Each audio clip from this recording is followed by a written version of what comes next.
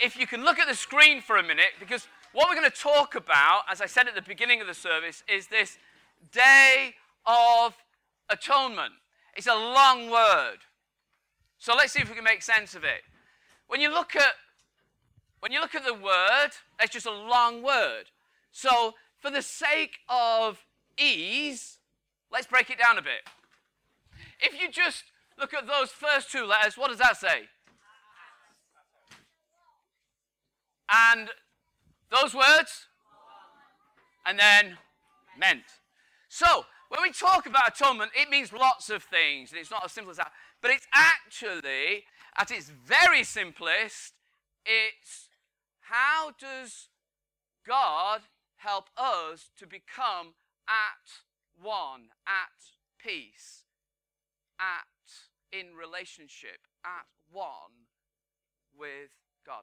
Now, I want to tell you what happened by us reading the Bible together, and then I want you, or some of you, to help me with a kind of story about what life's like sometimes. So if you have a Bible, in Leviticus, which is in that first few pages of the Bible as a whole, Leviticus, chapter 16. So remember what's going on here. Every year, they come and the people of God say, we've messed up. We've made some dreadful mistakes. We have sinned. And at that time, before Jesus comes, it's like, okay, this is how we're going to deal with it. You don't have, this is the good news, you don't have to live always worried about the things you've messed up about. There is a way out. And in chapter 16, it begins to say how it happened. Verse 20. When Aaron was a priest, when Aaron the priest has finished making atonement for the most holy place, in other words, once he'd cleansed the tent where they'd meet with God, he shall bring forward a live goat. He's to lay both hands on the goat, of the live goat, and confess over it all the wickedness and rebellion of the Israelites, all their sins, and put them on the goat's head. He'll send the goat away into the desert in the care of a man appointed for the task. The goat will carry on itself all their sins to a solitary place, and the man will release it in the desert. Verse 29. This is to be a lasting ordinance or a lasting command for you. On the 10th day of the 7th month, you must deny yourselves, not do any work, whether you're native born or whether you're an alien living amongst you, because on this day, atonement will be made for you to cleanse you. Then, before the Lord, you will be clean from all your sins. It's a Sabbath of rest. You must deny yourselves. It's a lasting ordinance. And so it goes on. So, you get a picture. Well, let me explain it like this.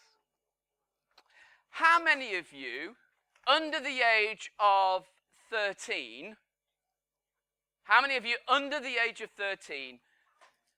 can tell me what it feels like when you're having a bad day? What's it feel like? Hang on. Shout it. Upsetting. Somebody else, use when you're having a bad day.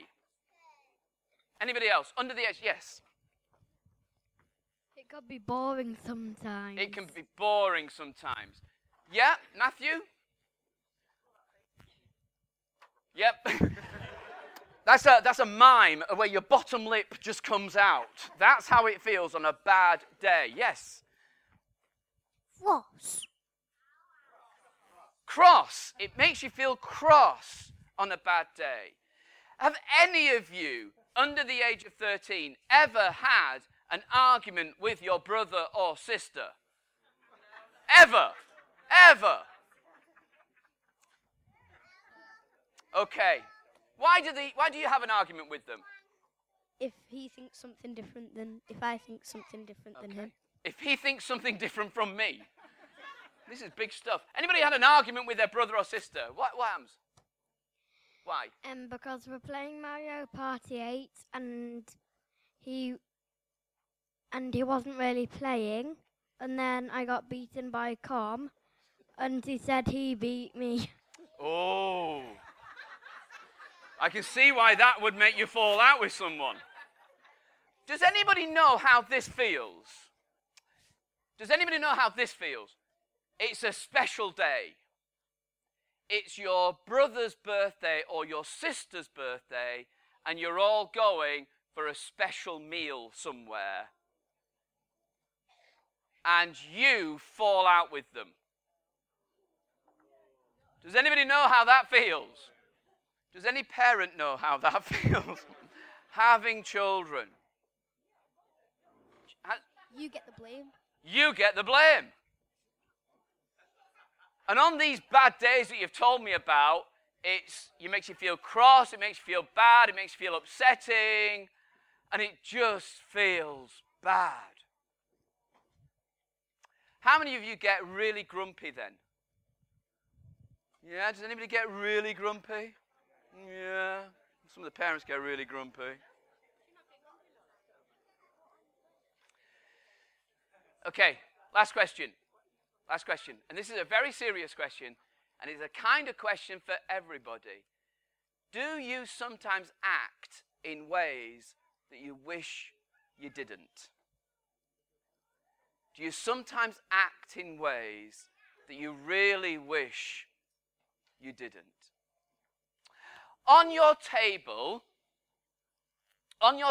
is a milk bottle filled with water.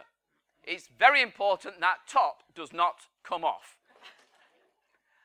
On your table are 2 little pieces of paper and some pens, because my brilliant assistants have been helping to make sure that's true. Can you write on those papers how it feels when you're having a really bad day and you begin to act in ways that you wish you didn't? How does it feel? Now, we've got lots more paper if you run out. How does it feel if on the bad days you begin to act in ways that you wish you hadn't? Okay? Can you write on the paper how that feels? And then, when you fill that little paper, and you might do both sides, can you stick it to the bottle with the blue tack that is also on your table? Are you with me? Okay, you might want to talk about it together. I wonder whether some people would just call out some of the words you put on the paper. Yeah. Guilty. Somebody else. Yeah, George. Bad. Frustrating. Bad. Mad. What about bad? Have you got that? Someone else. Blameful. I don't know if it's a word, but it's a good word. Blameful. It's a good word. Self-loath.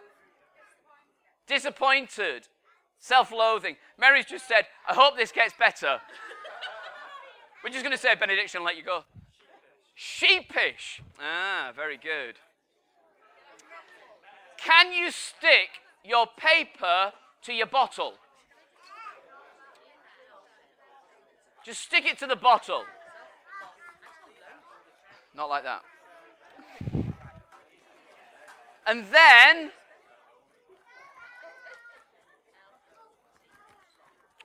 can someone deliver it to me?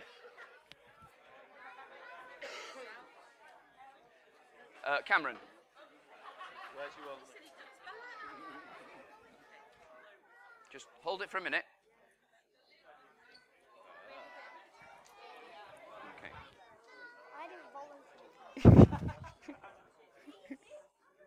No, I didn't. Yes. I did ask you. You didn't volunteer. Okay. Thank you. Right. What I want to do.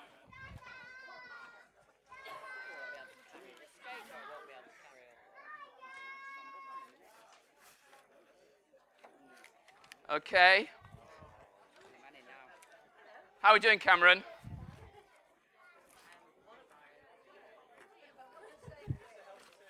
Yeah, there's an health and safety issue. Okay, have we got any more? Yeah. Thank you.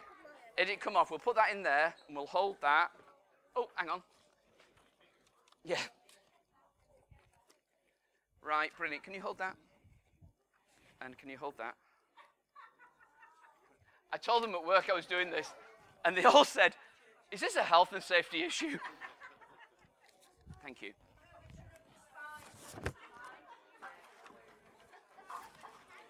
Right. How you doing? Are you okay? Is it too heavy? No. Right. Okay, now, what Israel as a whole nation was saying and feeling was that they were carrying just all those feelings that you've written down, they just had to carry. And if there's no way out, you just have to carry it. You have to make the best of it. And it just becomes part of you. How do you get rid of all that feeling? Well, you can't. You just have to find new ways of carrying more. That's just the way it is. Cameron's going to wear that for a little while longer, and we're going to sing. And then that's okay. And then we'll come back to Cameron in a moment or two. Okay?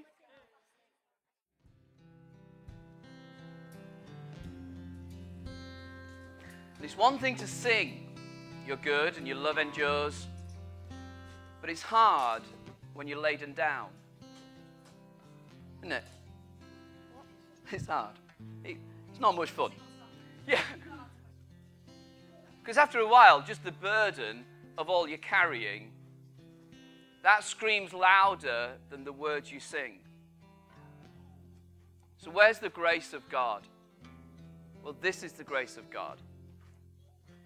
In the Old Testament, the grace of God was a goat. And someone would come, someone like Ronnie. Wake up. Sleepy goat. And a man like Ronnie would take the bottles. Give Ronnie the bottles. And those. To be honest, you're better at carrying than he is.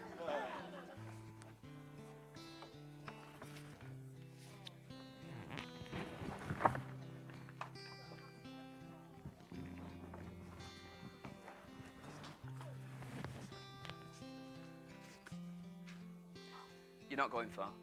It's okay with one. And someone came and took the load and carried it, and they sent it into a desert. You can go out there and just drop them off.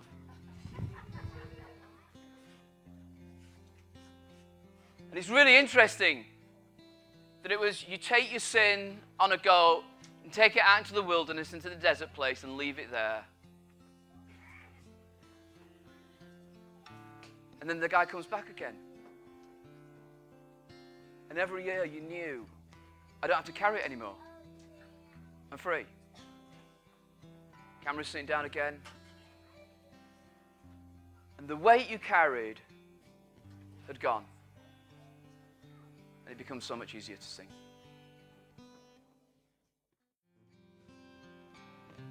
But of course, the story doesn't stop in Leviticus. It continues. So what we're going to do for 5 minutes is just, some of the others are going to stay in here, and we're going to ask the children to do a game, but because it'll be quite, perhaps a little noisier, they're going to go and do that just in there for 5 minutes. So can I actually have 2 grown-up volunteers to help as well? Make it legal. I need a referee. And all the kids, come on there, let's go through. If you can go through there, just to the foyer area, and then John, when they're in there, just close the door for us, that'd be great.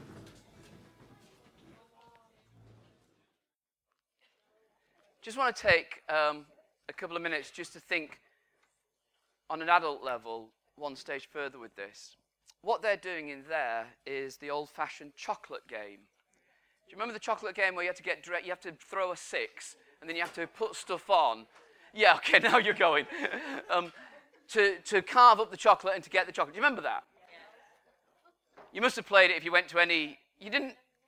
Did you not go to those sorts of parties, Pat? In the working classes, that's what we did all the time. It was, you'd throw a 6 and you had to get a hat on and a scarf on and gloves, and then you can start doing the chocolate, and they're throwing the dice at the same time, and then someone else gets a 6, and before you've got any chocolate out at all, it's so frustrating. That's what they're doing. Don't worry about if you don't like your children eating chocolate, because they won't eat any. It's a cheap game. It's the frustration of going through the rigmarole, but actually not finding in the end the ultimate real desire, which is, of course, the chocolate. Now, it's a weak analogy, but it'll do. In the New Testament, there was a moment when people began to reflect on the Day of Atonement. And they wanted to say, actually, what you saw that, and I thought, actually, in that context, you see someone carry that sin away. That's brilliant.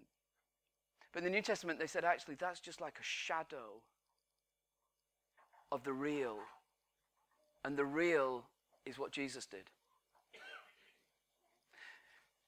I don't know if you've ever thought of giving up on Christianity and just packing it in. You'd be very unusual if you've never thought that.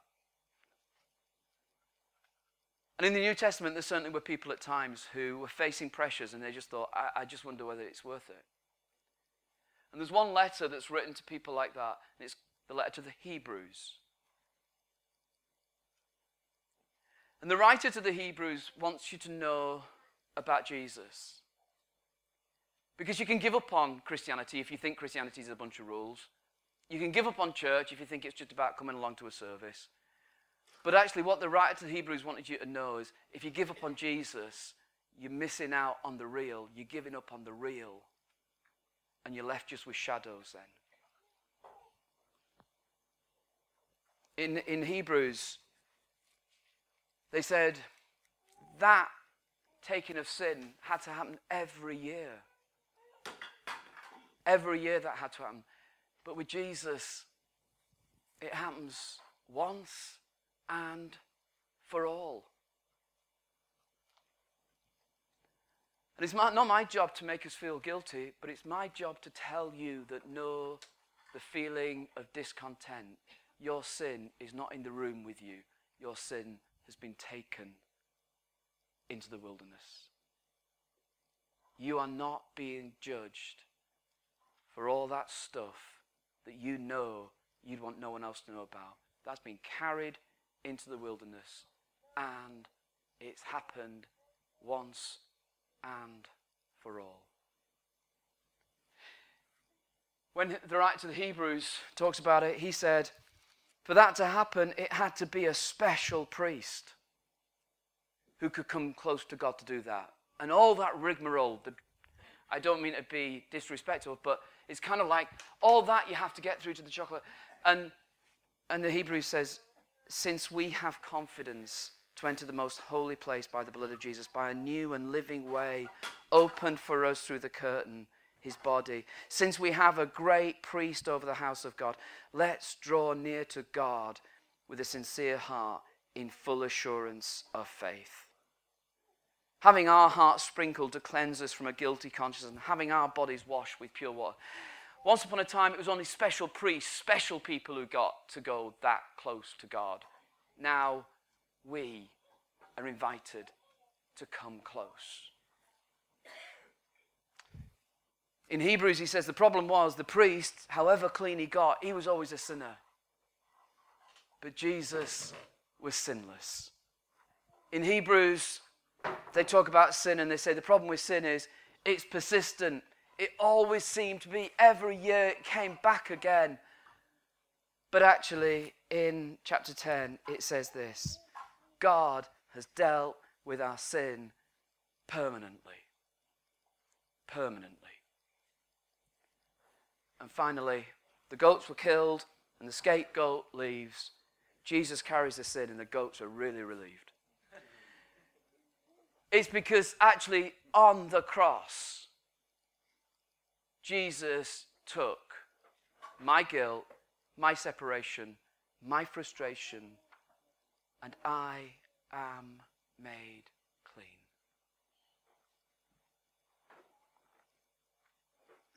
There is nothing that separates you from God. There is nothing that separates you from his love. There is nothing that separates you from his purpose. There is nothing that separates you from his goodness. There is nothing that separates you from his purpose. There's nothing that separates you from his desire for his blessing to rest on your life. There is nothing that separates you. Last thing, book of Hebrews. You get all this brilliant stuff. And 6 times the writer says, so please don't turn your back on it. Because if you turn your back on that, what you got left? Where are you going to go? If you say no to that, what you got left? Nothing separates you from the love of God. Nothing separates you from all his goodness. Please don't turn your back on it, for where are you going to go? The Day of Atonement, a once-a-year spring clean. The blood of Jesus, a once-in-an-epoch event that changes the world. We're going to invite the children back in now. Of course, 30 of them will be really frustrated. But you will have to deal with that as parents, and that's not my problem. But let's welcome them back. Well, I know they're going melting. That's why we sent them in there.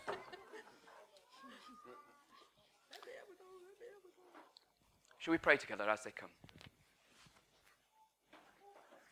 Quickly. Lord, I just want to take a moment and just remind myself of all the things I've just said and all the things in the room we've heard. This is so basic. Lord, we come and rest in you, knowing that nothing separates from you. In the name of Jesus. Amen. Welcome back, folks. You were gone so short a time. Who got any chocolate? Did anybody get any chocolate?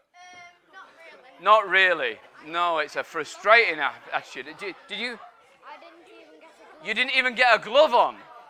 Did you get any chocolate? No. Did you get any chocolate? No. Did you get any chocolate? No. Did you get any chocolate? Yes! Ta-da! Right. We can deal with this. Try and bring that. Where's it? Where? I was going to shout out at the end. Oh, at the end. Well, I thought That would be better. Yeah.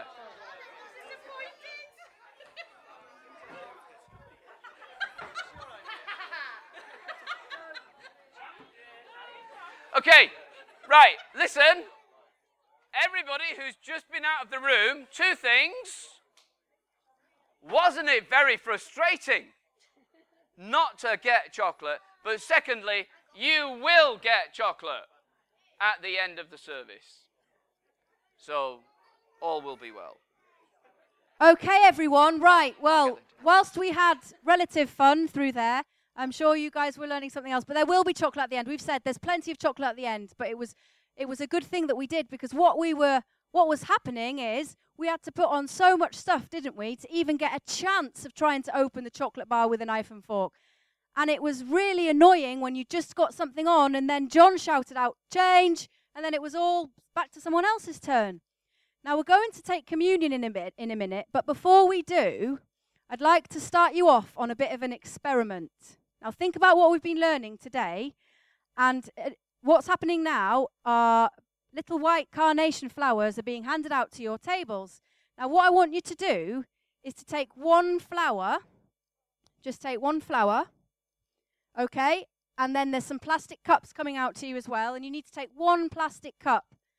And I want you to just look at that flower and have a look at it and examine it and see what colour it is. What colour is it, guys? It's white, isn't it? It's a lovely white, clean flower. Now make sure everyone can get one. And we've got spares if we need some more, so it's okay. Okay, well done. Thank you to my helpers for giving out everything. And now this perfectly white flower, I just want you to try and just go with me with this. Imagine that that flour is so perfect and white and clean, it's just like Jesus. Yeah? He never did anything wrong, so he's absolutely spotless clean, yeah? And then what I want you to do is there's some jugs of water. Does this look like water? Why? What's wrong with it? It's red, isn't it? It's a bit like blood, isn't it? Now, what I want you to do is pour a little bit into your cup. Now, you're going to have to be very careful, guys, because we don't want spillages. So just pour it in. And you need to watch your flour for the next week. Okay? Because what is going to happen is the flour will soak up the red water, and watch what happens to the petals. It changes colour. Okay, so over the week, your flour will soak up the reddy pink water, and you will see something amazing happen to the petals. All the petals start to turn pinky red. And when we remember what we were thinking about our flour, imagining that's like Jesus, all clean and white at the start, but then, as the flour changes colours, if we think that that's like Jesus taking on all our sin, all our bad stuff, when he went to the cross to die for us, just like in a similar way, that scapegoat, that when Cameron was taking on all those horrible things on his back, and the scapegoat back in the day, before Jesus came, had to carry out all the sin out into the wilderness, yeah? So once you've done that, have a think about that, and watch your flour at home for a week, and we're going to go into communion. So together, we remind ourselves what our faith is all about.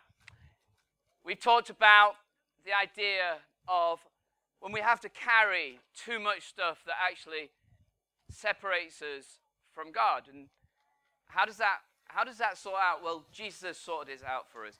And when we take communion together, we remind ourselves that actually his body was broken for us and his blood was shed for us, was poured out for us.